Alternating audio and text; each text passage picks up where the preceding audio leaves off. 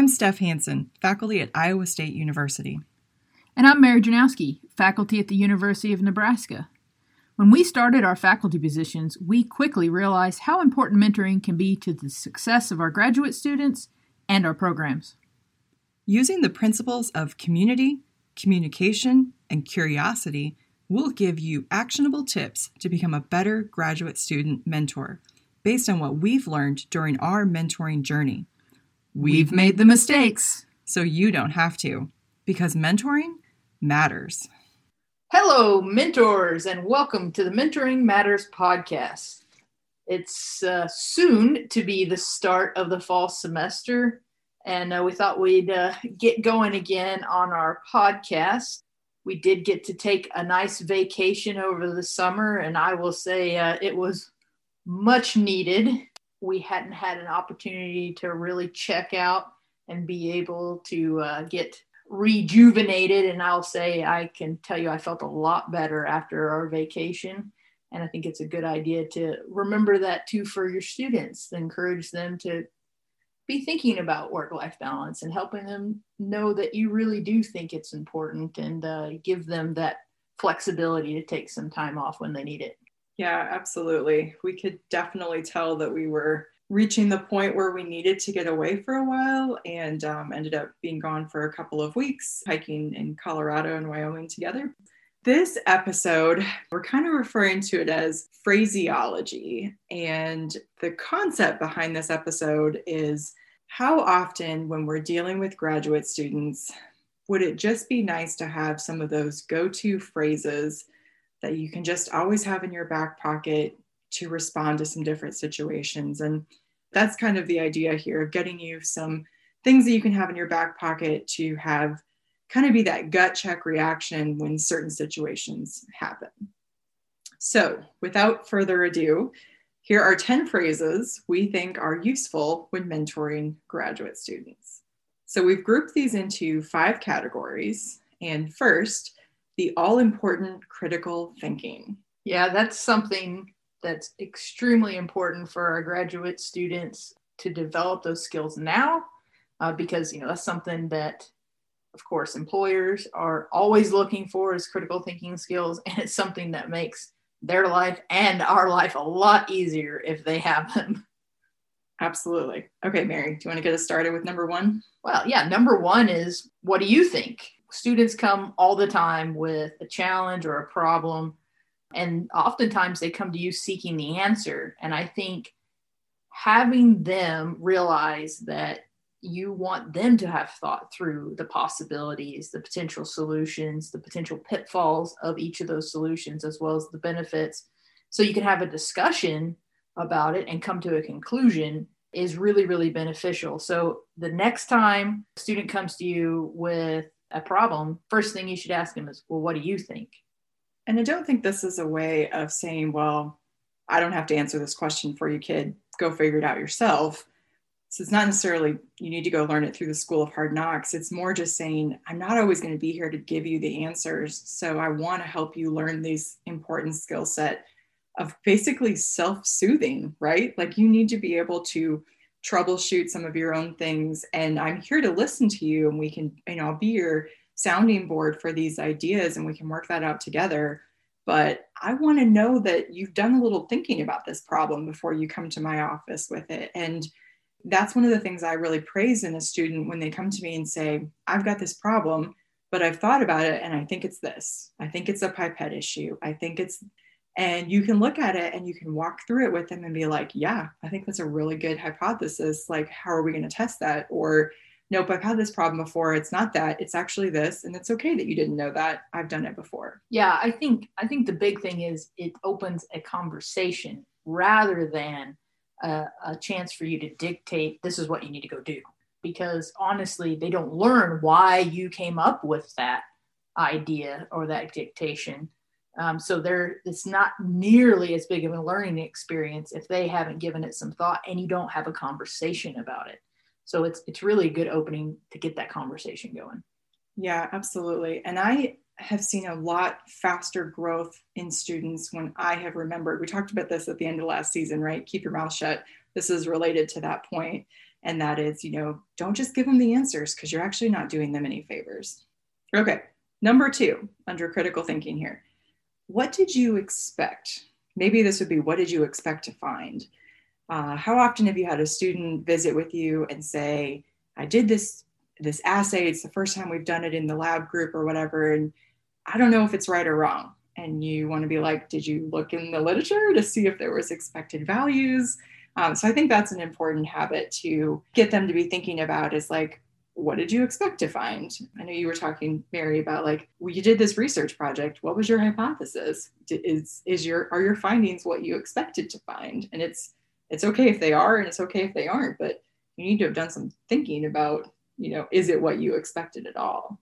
Yeah, especially because regardless of what it is, if it's not what you expected to happen, then that's always a good double check, right? So then if I find something, it's like, oh, those data don't look at all what I would have expected. Almost always, I'm like, okay, we need to go back and look at X, Y, or Z because this isn't what I expected. Most time that helps us find problems, right? Sometimes that's the answer. It really, really is that. But helping those students ask the question of what do I expect, then can allow them to actually catch a lot of mistakes beforehand. I think this is another growth marker for graduate students. The more experienced students will come in and say, this is what I saw, and this is what the literature tells me I should have seen. So I know I have a problem because they're not the same, or I think I'm on the right track, but can you walk through my math with me, or whatever the question is.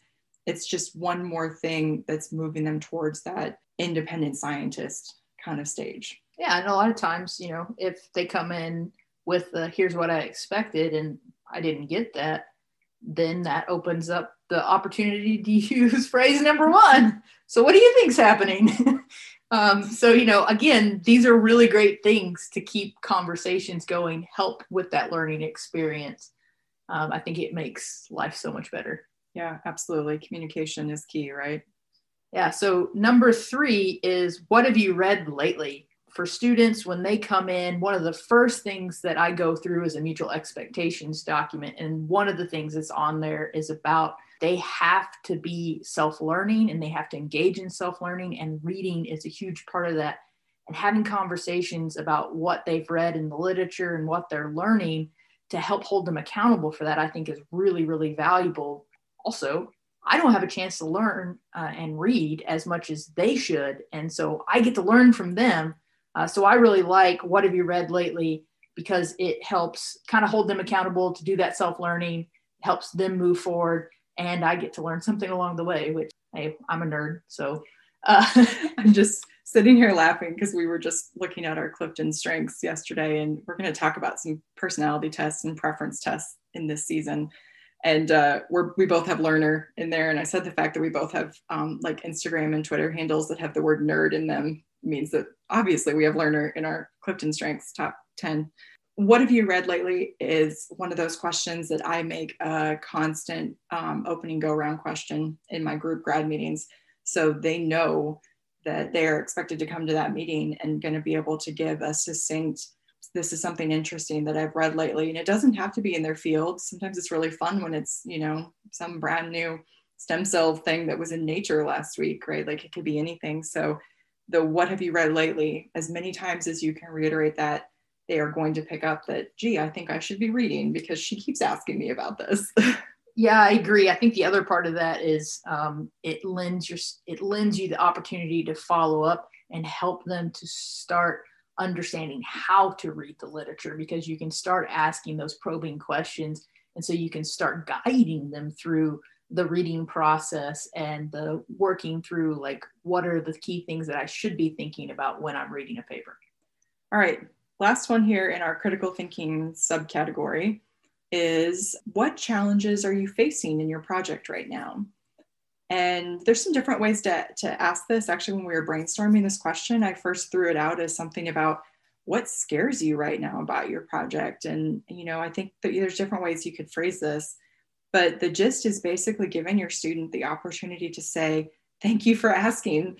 I don't know how to do this assay, and I am putting off everything in my project until I can figure out how to do this assay, because hands up, that's what it usually is for my group. It's like all progress has ground to a halt. And if I just would have said, what's happening here, what's scaring you about the project, it would be so much easier because I can work through with them on how to do the assay or figure out how to help them move forward. Or I can just give them a deadline and be like, well, kid, figure it out by next Friday, and that's going to depend on the student, right? Which tact I would take. Or even just being able to reassure them that, yeah, I understand that is scary. Like I remember not knowing how to do something, and you're going to have to figure it out. Maybe we both don't know how to do it, right? I don't have any sage advice for them. So you're going to do trial and error. You're going to make mistakes, and giving them that it's okay to not do something correctly the first time will help them feel okay to get started, because it's like, I don't want to mess up. And sometimes you're just going to have to mess up.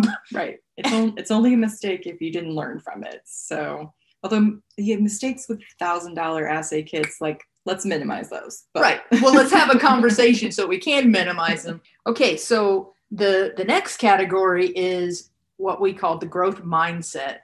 And I think the last question that we just talked about really leads in well into that, because they're here to learn, right? And reminding them they're here to learn is extremely important.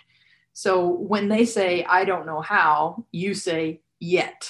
So I think helping them remember that they are here to learn and that they're not an imposter. I think trying to reassure them that just because they don't know how to do something doesn't mean they don't belong and that they can't learn how to do it.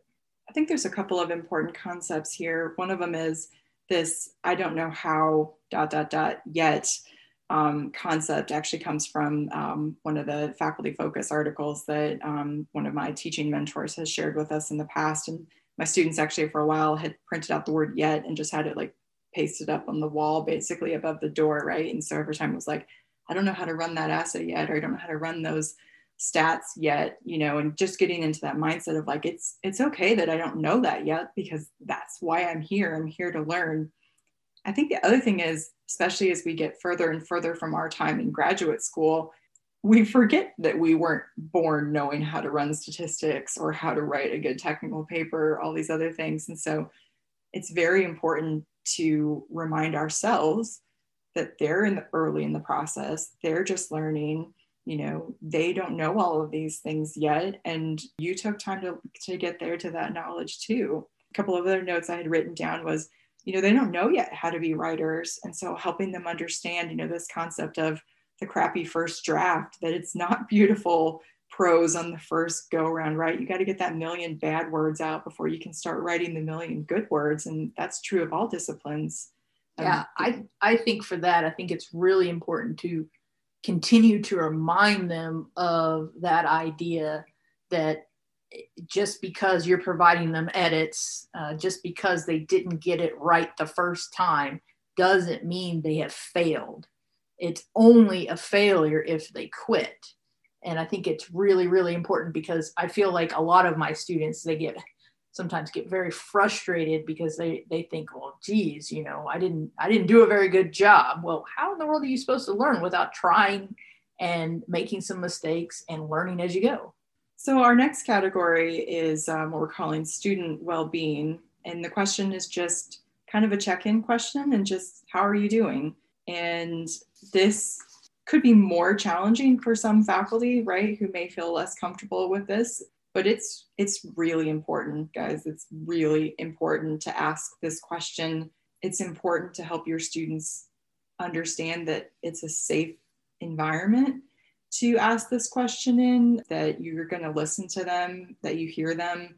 And if you're like me and you have a short-term memory for things, right, like, make sure you keep notes on things and you come back and follow up. And I know, Mary, this is something that, I think is one of the strengths that you have with working with your graduate students is having that follow-up and maintaining that kind of relationship, for lack of a better term, just, helping students kind of check in. Yeah, I think it's important for multiple reasons. One of which is it helps you to understand where they're coming from. It helps you to set reasonable expectations. I mean, sometimes we get frustrated and and it's because they're not making progress in something, but there's some other reason that this question really helps you to understand more of what they have going on in their life.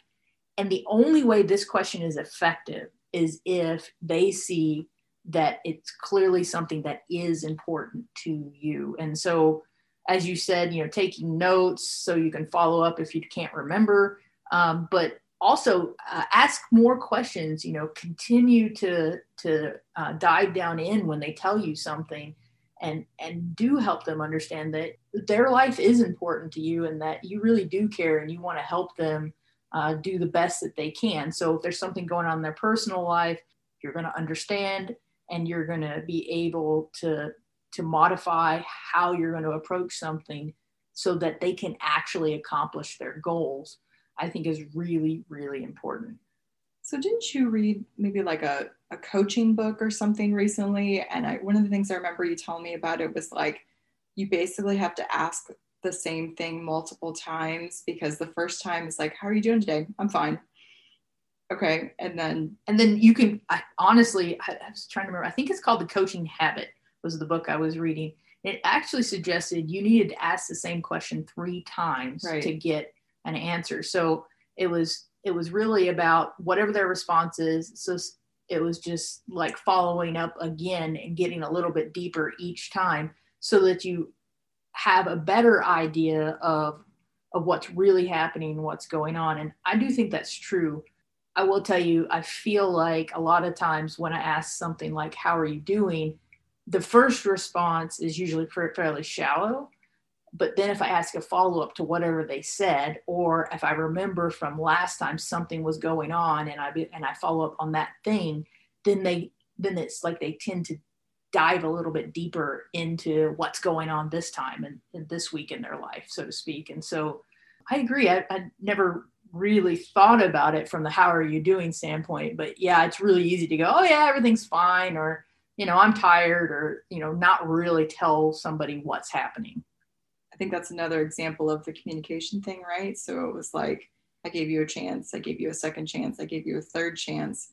As a mentor, I'm demonstrating how much I care about you and giving them all the opportunity in the world to open up to you so that you can find if there's a root cause to something, or to say, I'm good, because they're not a person who wants to share. And that's cool too. That's okay too. Yeah, exactly. But the question about how are you doing, if there's somebody who doesn't want to share about their personal life, they're likely going to focus on their program, and that's okay. Then in your meeting. Yeah, in your meeting. Yeah, they're going to focus on, the answer is going to be focused on their program. Right, exactly. And so that's fine. Then you focus on their program with them and let them be comfortable wherever they're at in terms of what they want to share. Okay, so the fourth grouping is maintaining momentum. And so this one's a little bit different take on how are you doing. It's what's on your mind. And I think this one does lend itself to the answer more related to their program. I always ask my students at the beginning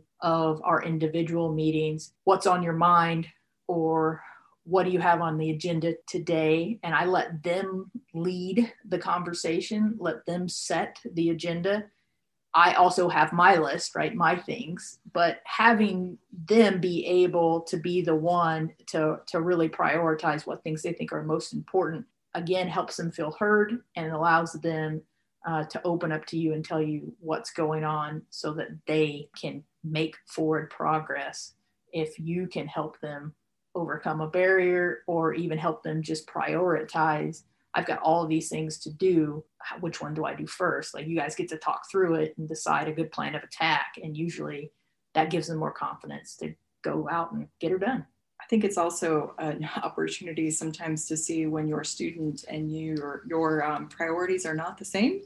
So when they only talk about one thing and you're like, what about that thing that's due next week that we haven't talked about in 3 weeks? That can be a really good opportunity to make sure that your priorities are aligned.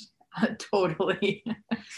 Okay, our next question, our number 8 phrase here is, what questions do you have? And this actually harkens back again to some of my teaching mentor that we're actually going to hear from this season, this is how she ends class. Instead of saying any questions or are there any questions, which just by the phrase itself is very dismissive and says, I'm ready to leave, let's be done with class. This question of what questions do you have? It is amazing when I started ending seminars and lectures with what questions do you have? Suddenly I had questions. It's like it invites students to actually ask questions. And I think if we could be in the habit of when we have our interactions with our postdocs and our grad students, and you end the session by saying, what questions do you have?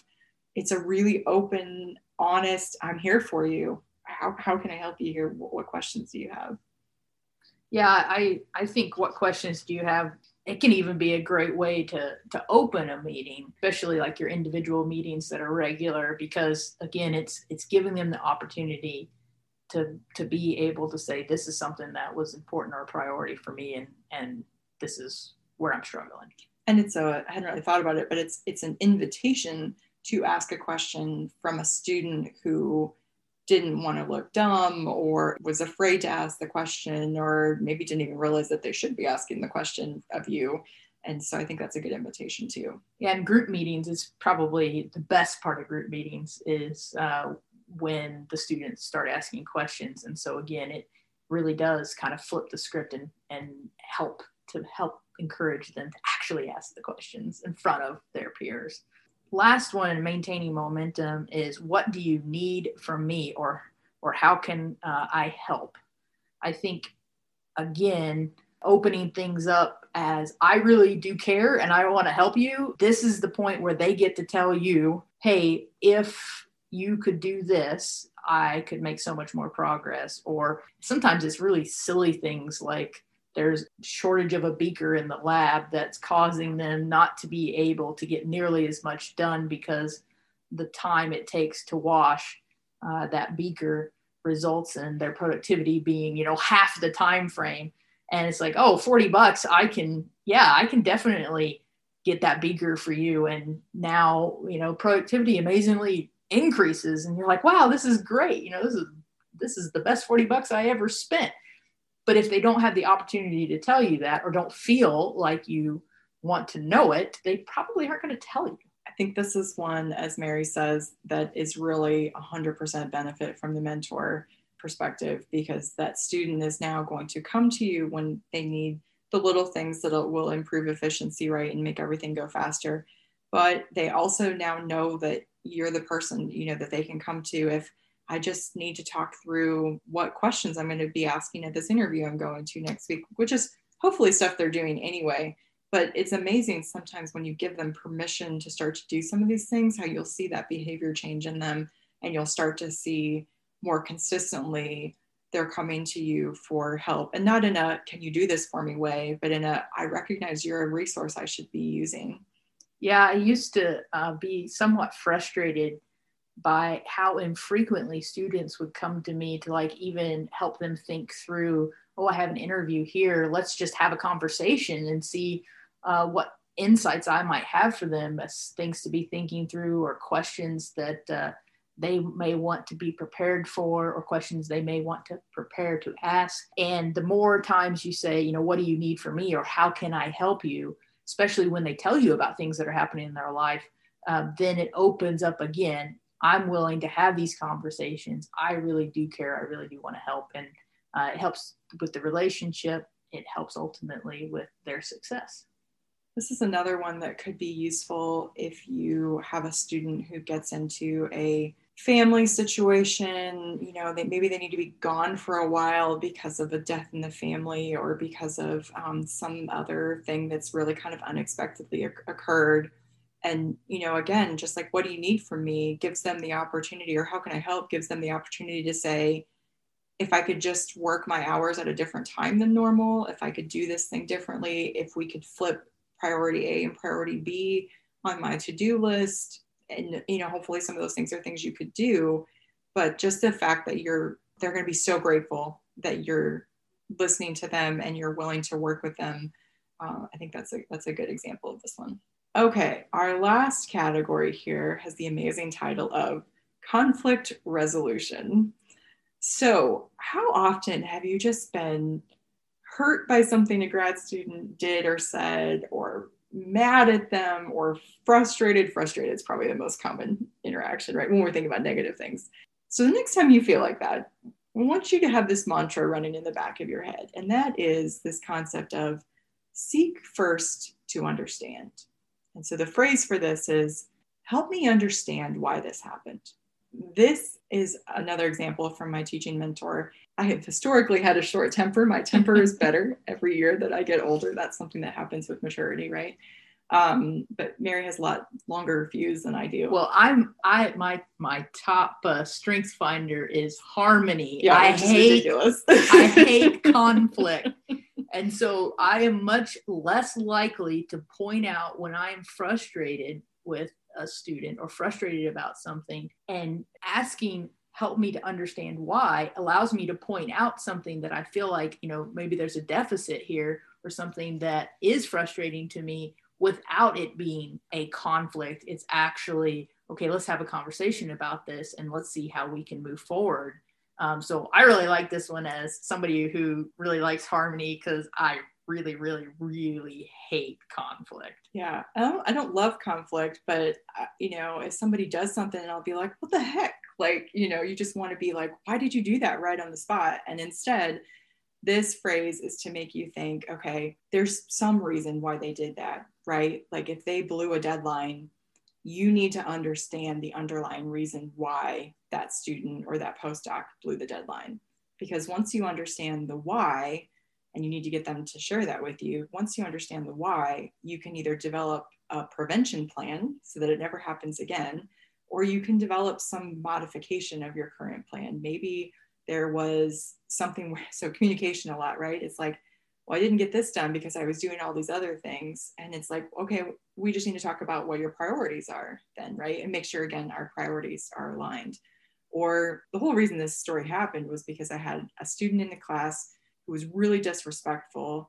And I was like, what the heck? Like, I am not going to let this stand. And I just told her, I need to see you tomorrow before our next class period. And I talked to my mentor, and she was like, just find out if there was something going on with that student. If that was out of character for them, don't jump down their throat immediately and be like, why were you being a jerk in class? Hey, I just wanted to see if everything was okay with you, right? So remember that you care deeply about the professional development and growth of your students. And if you can keep that in mind, because it turns out that student had a bad thing happen before class and she carried it into class with her, and she just had a chip on her shoulder and she took it out on me. And she was so apologetic when we had our meeting, and she felt so bad. And, I knew that was out of character, right? And instead of just being like mad about it right away, I was still mad about it, but instead of showing her how bad it was like, let's talk about it. And that was absolutely the right thing to do, because I could have really hurt that student if I jumped on her right away after class and been like, what are you doing? I probably would have had a kid in tears in the hallway because of what had happened to her before class, right? So just seeking first, understand, and then figuring out how you can move forward. Again, when the students feel safe with you, right, and they're willing to say, this is my mental state right now. This is the thing that is happening. This is why that happened. One, they, just the fact that you cared enough to say, why did this happen, right? That is going to build you so much goodwill with that student. And that's really important. But I think, just constantly coming back to this idea of seek first to understand. And that really was the concept that kind of drove the creation of this episode, which is how often, especially for new faculty mentors, would you just feel more comfortable getting into sticky situations if you kind of knew the words that you'd like to have be the first words out of your mouth in those situations? Exactly. All right. So thanks for joining us today. And again, we just want to remind you how much we would love to hear from you and about your experiences. So the show's also on YouTube, and the link is in the show notes. Use the comments section there to give your thoughts on the question of the week and any other feedback or questions that you have about graduate mentoring. We're excited to jump into some of that stuff this semester. So as a reminder, kind of our question this week is, what phrases have you found helpful to guide your interactions with your students? Yeah, and I would say you could also follow us on Twitter at MentorsGrad. So if you have comments or thoughts and you'd like to give us a shout out on Twitter, we'd love to hear from you. Absolutely. Thanks, everybody, and we'll see you next time.